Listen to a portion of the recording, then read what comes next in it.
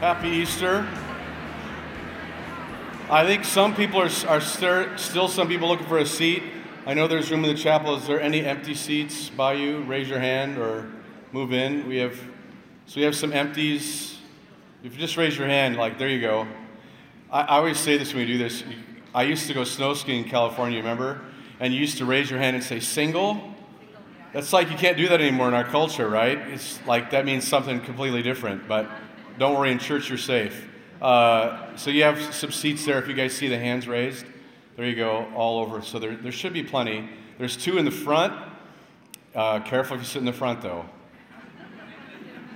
Easter's so great, as Bobby said, isn't it? It's this time where churches all over the world swell. They just get bigger, and it's because for some reason, no matter where your faith journey is, you find yourself drawn to, we're supposed to do Easter. We're supposed to do Christmas Eve, right? There's something in us. And I don't know what it is, but we often find ourselves getting lost in the midst of what is our faith really about. And we get lost in religion. We look for directions from so many different places. Have you read some of the stories about people getting lost with GPSs? Have you ever read these? They're fascinating. Look them up, Google them, the 10 worst stories about GPS accidents. People literally getting on train tracks, people driving into rivers. There was a Japanese couple that drove right into the Pacific Ocean. And all it does is it takes you, just quit staring at what this machine is telling you to do, and just look. Look around you what's happening. One of my favorite stories is this couple from England. In the late 70s, never used a GPS. They're traveling throughout Europe, southern Austria, late at night, and sure enough, the GPS voice says, turn right. They make a hard turn right to find themselves going through the wall of an old church and found themselves in church. I don't know how you got here this morning, if you looked at your GPS, but I want to simplify this morning, and I want to tell you probably make it a little bit safer, and maybe look up from all the different messages we're hearing from the world, because the world's giving us a lot. Look at this picture. I don't know what this guy's thinking, but these are all the different GPSs. I don't know what he does for a living. Quite fascinating. But we're here at Easter, and Easter has really some solid basic teachings about what Easter's about, and I want to reduce that down for you. And I think sometimes in the church we can get so complicated and make Easter so much harder to understand. And I think we veer off sometimes some of the basics and simple principles of Easter. It reminds me of the story of the guy, the true story, who couldn't afford a spit, the ones that turn the meat. I'm not really a big cooking guy, but that's the spit, And he decided for Easter he was going to take an old washing machine he had and the motor, and he built his own spit. It was pretty amazing. Pretty proud of it. He had rigged it, set it up. Easter, the thing's spinning and cooking the lamb. Everybody's outside. It's a nice sunny day. And he'd never run it all the way through because he was just testing it, didn't work. All of a sudden, as everybody's sitting down, he heard a click, and the spin cycle started. And there was lamb all over everyone. I think sometimes we make a mess of Easter. And I think, as Bobby said, I think sometimes we treat it so much like just a religious punching the card.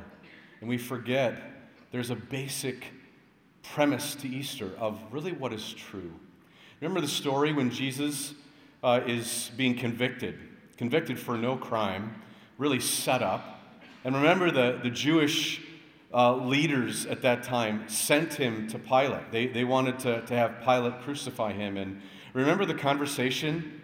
I think it's in John 8. John 8, Pilate looks at him and says that you've done nothing, and why are you even here? And remember the question? He says, are you a king? Are you really a king? And Jesus goes into this discourse of, I'm a king, but not of this kingdom. And I'm sure it so confused him, and he talked about truth. Jesus talked about truth. And remember Pilate's question. At the end of that dialogue, right before he goes back out, he says, what is truth? I think for many this morning at Easter, there's a draw to be here because there's a question that just sticks back in your mind, and you can't get rid of it, is what's really true? Or another way to think about it, it's like the pebble in your shoe, and you keep wearing that shoe, and it's in there, and something's bugging you about the reality of this world and truth. And friends, we get so many messages today in our world. The messages of you can right things, just be a good person. And friends, Easter teaches so much deeper than just righting the scales of right and wrong. I want to teach you this morning and give you two landmarks, two historical really icons for you that I think can help you this morning. My wife and I saw the movie Risen. How many saw that movie Risen? It's a very interesting movie. It's a story it's kind of a written-in story. It's not in the Bible, but of a Roman prefect who's trying to disprove that Jesus rose from the dead by finding a body. He's an investigator. And a great line when he asks this question is, what frightens you? This Roman prefect says, being wrong and banking my eternity on it, wagering my eternity on that. I wonder, some of you who maybe show up for Easter or Christmas, and there's no shame in that, but you haven't really stepped in foot of churches that much. Some of you are even questioning what is true. Are you willing to wager eternity on that? And I think this morning I want to teach you from the Scriptures two kind of GPS points that Scripture teaches that we should understand when it comes to Easter. The first one really is the one that's called Passover. And that really symbolizes this door frame, this doorway into possibly what it might have looked like in ancient Egypt when the Israelites were in slavery for about 400 years. And the story is that God's people have been chosen and a leader arises from them. Remember, it's the basket of Moses. He's a baby and he's floating down the river, and Pharaoh's daughter raises him and he becomes kind of one of the princes, but he then defects and goes to the wilderness, and God calls him and says, now it's time for my people to leave. Well, this had to be crazy for the Israelites because all they had known was slavery. 400 years. Everything was normal for them about just being slaves.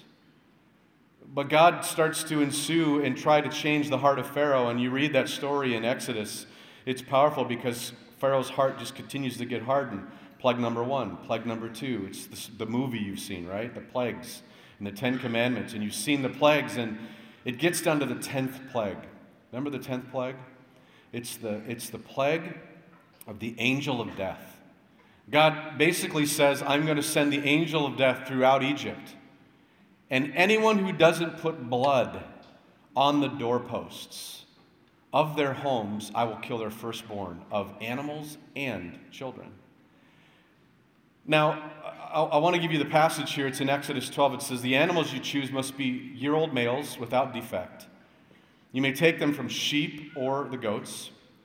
Take care of them till the 14th day of the month, when all the members of the community of Israel must slaughter them at twilight, the same time. So God's setting up some instructions. They are to take some of the blood and put it on the sides and the tops of the door frames of the houses where they eat the lambs. Now, why blood? I mean, I've had a lot of people ask me, why blood? This seems so just archaic, doesn't it? You go all the way back in your Bible in Genesis. In Genesis, there's a story of Cain killing Abel. Many of you remember that story. And remember what happens? God says, Abel's blood is crying out to me. And one of the things he says is that blood will be for blood. It will pay a price. Blood is like it's the currency that will cover debt. And so what we see is, in Israel at this point, this is new to them. Could you imagine what was going on? I mean, in the minds of the Israelites, could you imagine the families? Hey, tell our son, the teenager son, go get a lamb, kill it, and put it on the door. Oh, Mom, I don't want to do that, right? None of the Egyptian boys are doing this, right? It's not cool. But you can imagine, and what the scripture says is they were supposed to do this, and they were to dip the branches of hyssop and to put it on the doorposts and to, I'm going to make sure I don't get my new shirt messed up here. They put all the blood on the doorposts of their homes.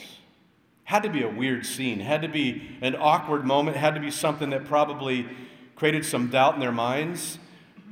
It says, on that same night, I will pass through Egypt, God says, and strike down every firstborn of both people and animals, and I will bring judgment on all the gods of Egypt. Every god that Egypt has kind of set up for themselves, their own GPS coordinates that the world says is right. Let them wager their eternity on those gods. And God says, I am the Lord. The blood will be a sign for you on the houses where you are, and when I see the blood, I will pass over. Now, some of you get the picture. Passover becomes a Jewish holiday that's celebrated from this point on in history as Jewish. If you're a good Jew, you would begin to they practice Passover.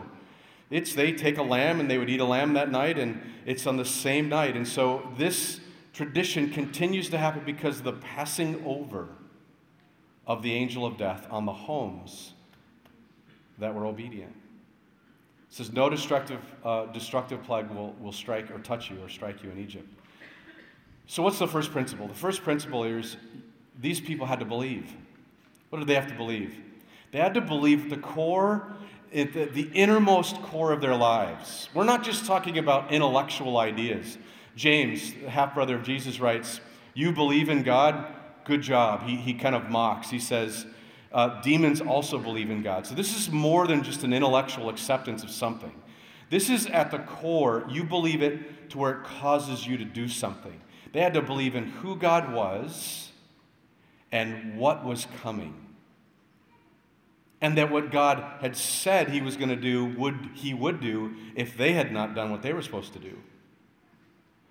It's belief that causes a response. It reminds me of the 8 and 10-year-old boys in a small little village in early America, and they were totally troublemakers.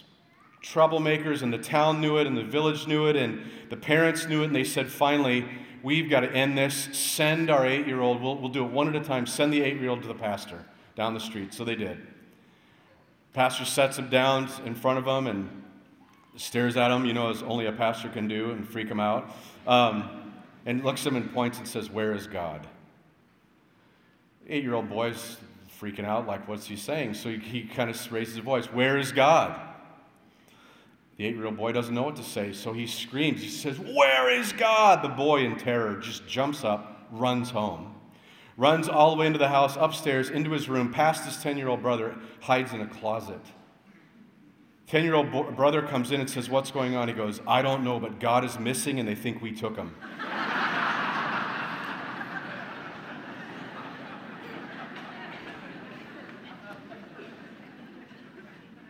I think to believe something so deeply that you have a fear, that you have a sense of, I remember the first time that I was introduced to this idea that God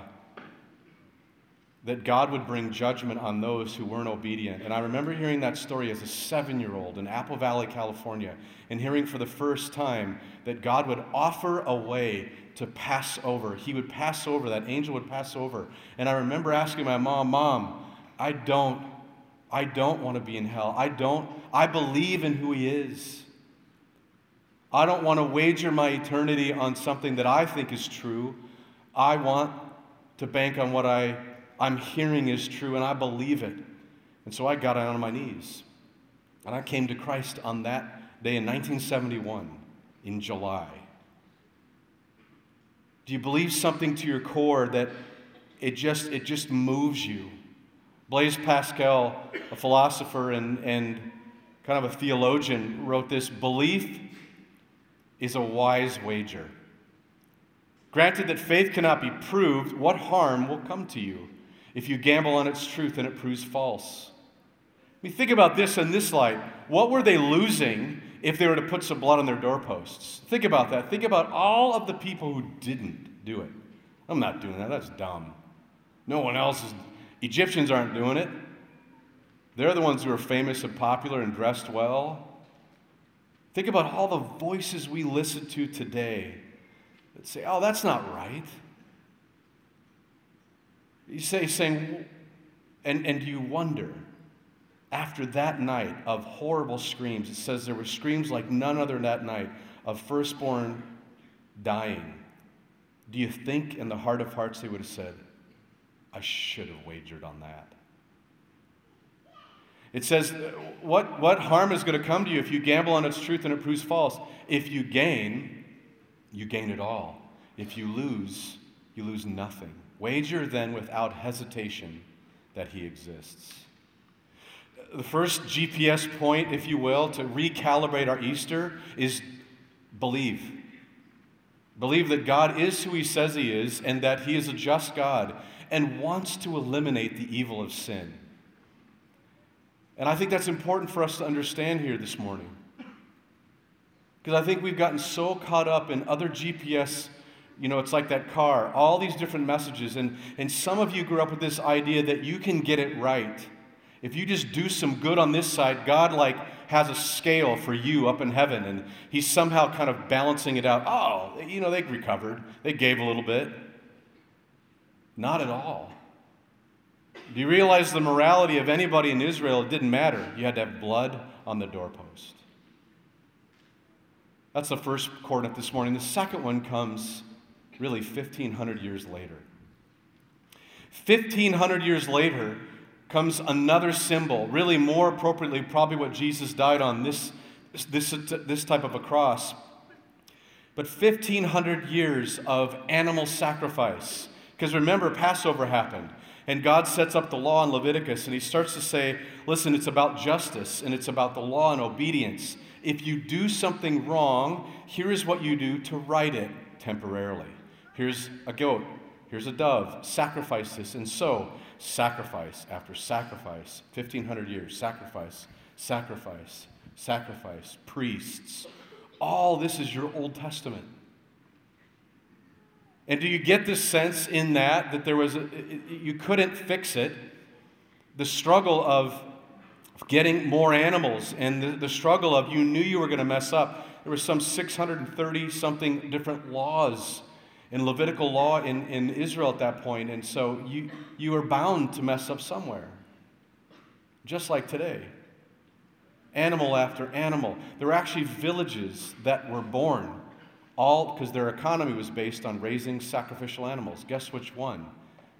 That you would probably know of, Bethlehem, where Jesus is born. So 1,500 years, sacrifice, sacrifice, sacrifice. Then we find that Jesus comes on the scene and he starts to teach and he starts to talk about something. They go, wait, didn't something like that happen before? Jesus becomes the fulfillment of a foreshadowing of a Passover. Look at in Matthew, it says in Matthew 26, when Jesus had finished a meal with his disciples, he's saying all these things. He said to his disciples, as you know, the Passover is 2 days away. Isn't God, foolish for me to say, isn't God? And isn't like he gets it all right? He gets it all right is that he sets up Passover knowing full well that one day his son will be the Passover lamb. It says, as you know, 2 days away, the Son of Man will be handed over to be crucified. 1 Corinthians says, therefore, purge out the old yeast. Get rid of, yeast, it ferments. And any type of fermentation in Israel is a representation of sin. And it says, you're a new batch, for Christ, our Passover, has been sacrificed for us. So Jesus comes to eliminate, to be the last sacrifice. And so in Hebrews it says, he used his own blood. I just want you to think about this picture. Could you imagine the Israelites remembering 1,500 years of the celebration of Passover? And now Jesus is saying, I am this Passover. I'm going to use my blood. My blood is what we're going to put on the doorpost of eternity, of your life. He used his blood, not the blood of goats or bulls, for the sacrifice. He went to the most holy place and offered this sacrifice once and for all to free us forever. This is a beautiful picture of Easter. It says in Romans, the Message says it this way. It says, God sacrificed Jesus on the altar of the world to clear that world of sin. That's our world. You see, The Israelites had Passover, and they had a law and a way to temporarily fix the wrongdoing, the sin. But Jesus came to eliminate that. No longer would there need to be priests and no longer sacrifices made. You no longer are trying to get it right through the law. Basically, the law was there to say we all mess up. Amen? Because I mess up. I'm so far from perfect. I'm a pastor that needs the sacrifice. I can't escape the Passover. I need the blood of Christ. And so it says that having faith in him sets us in the clear. God decided on this course of action in the full view of the public to set the world in the clear with himself through the sacrifice of Jesus, finally taking care of the sins that he had so patiently endured. Do you think about that? That Jesus patiently endured your wrongdoing. I mean, think about the sin that was committed this week in this room. He patiently endured that with you in mind. I think about that often, that on the cross, the Son of God thought of the sin that I would commit. It says this is not only clear, but it's now. This is current history.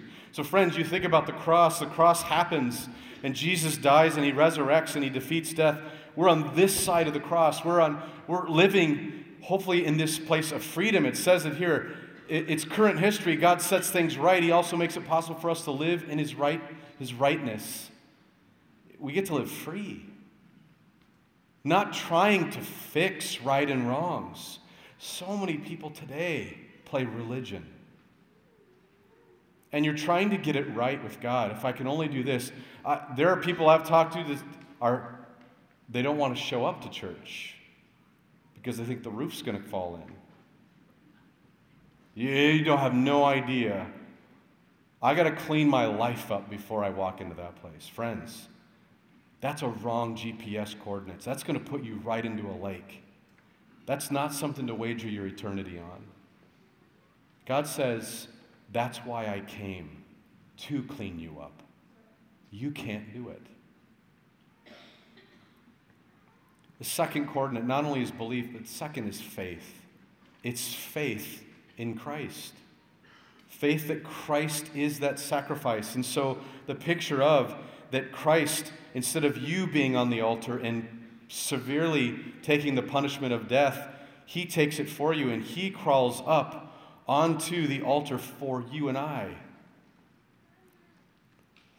But these two are really important for us to understand. And if we take these two and make it into one, I want you to think you have to have belief in the justice of God, that he is a righteous God and a holy God, and he can't have any part of sin. And you have to understand and have faith in the grace that God offers through the Son of Jesus Christ and his sacrifice.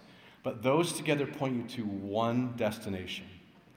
You have to wrestle with mercy. If you don't wrestle with mercy, you're missing what the gospel and Easter is about. Because when you start to think about it, you and I need mercy. We need mercy more than ever. The word mercy, there's not really a direct word in the Hebrew and the Greek. It means things like loving kindness and covenant and compassion. It's a deep feeling of compassion that leads to an action and rendering aid.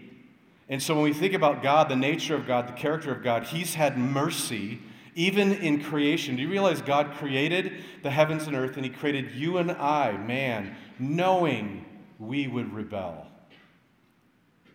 and having mercy already, knowing he was going to unfold mercy in the story of God, your Bible.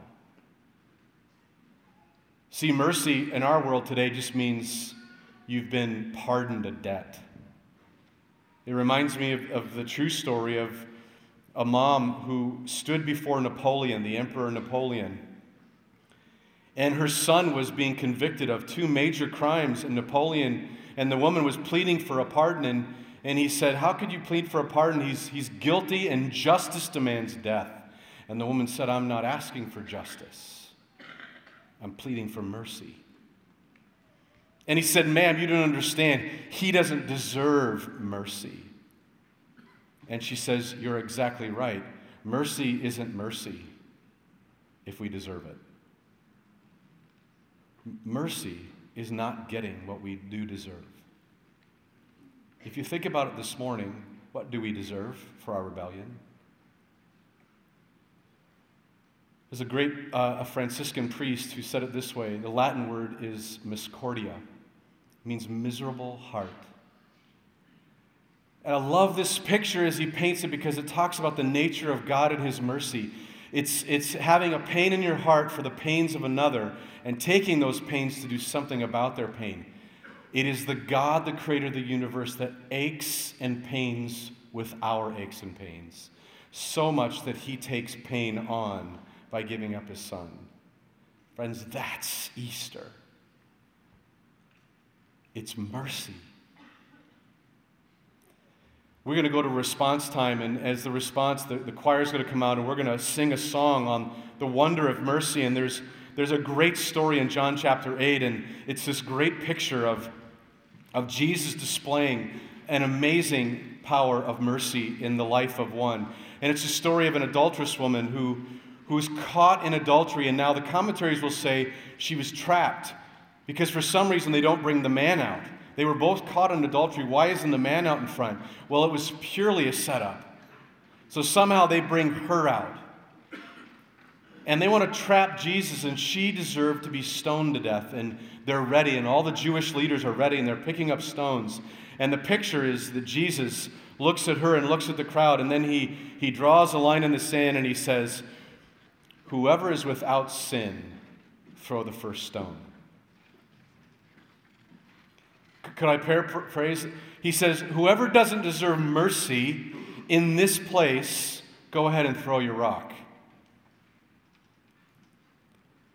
And so one by one they dropped their rock, probably recognizing, even the Jewish leaders, I need mercy. I need mercy. It says that Jesus said to her, woman, where are they? As they were gone, all of them. Has no one condemned you? No one, sir, she said. And he says this. What a beautiful line in the Gospels. I don't either. Jesus is saying, I'm giving you mercy. You deserve it. You definitely deserve it, but I'm not giving you what you deserve. I'm giving you mercy. And he says, go now and leave your life of sin. And I want you to know this morning that you have to wrestle with mercy. You don't come to the cross of Christ on Easter or any other day looking down or trying to play like, I'm just going to believe some parts of God. You've got to be drawn to the foot of the cross and kneel at that and wrestle with the mercy that you need. There's a song we're going to sing, and it's to some of the Passion clips, and it's by Matt Redman, The Wonder of Your Mercy. It's called Mercy. And his line, I never want to lose the wonder of your mercy. That's Easter. The wonder that a God that we would rebel against, that you and I did this week, that he would say, I give mercy. And it's through my son, Jesus Christ. So we're going to have a response, and we do this normally here every so often, but this morning I can't help but think that some of you have never surrendered your life to Christ and said, I need his mercy. You've never done that. I know some of you have, and I'm not asking you to rededicate your life. And, again, I remember I used to, accept Christ every week, right, at church. I have to do it again. It didn't stick. I needed to do it again. It didn't stick. Friends, that's the hope of Christ, is that one time. And you know in your heart of hearts when you have begged for mercy. During this song, our elders are going to be over there to your right off of those tables, and some pastors, and some of you are just going to be compelled to get out of your chair. And I'm going to encourage you, don't wager your eternity by just sitting there because you're embarrassed. Friends, there are more in this room that are going to celebrate you, celebrating the wonder of his mercy. And I'm just going to tell you to get out of your chair, and one of the elders or pastors will pray with you. Maybe for the first time to receive the sacrifice of Christ on the cross, so the death passes over your life. That's such a great promise. So during this song, would you do that? And then we're going to come back and do a response of resurrection called baptism. And so during this song, if you sense God moving in your soul, don't ignore that. Go right up to the front. Father in heaven, I pray right now during this song as we look at images that would depict an idea of what it might have been like. God, I pray that, Holy Spirit, you reveal to us the wonder of your mercy in these moments. In Jesus' name, amen.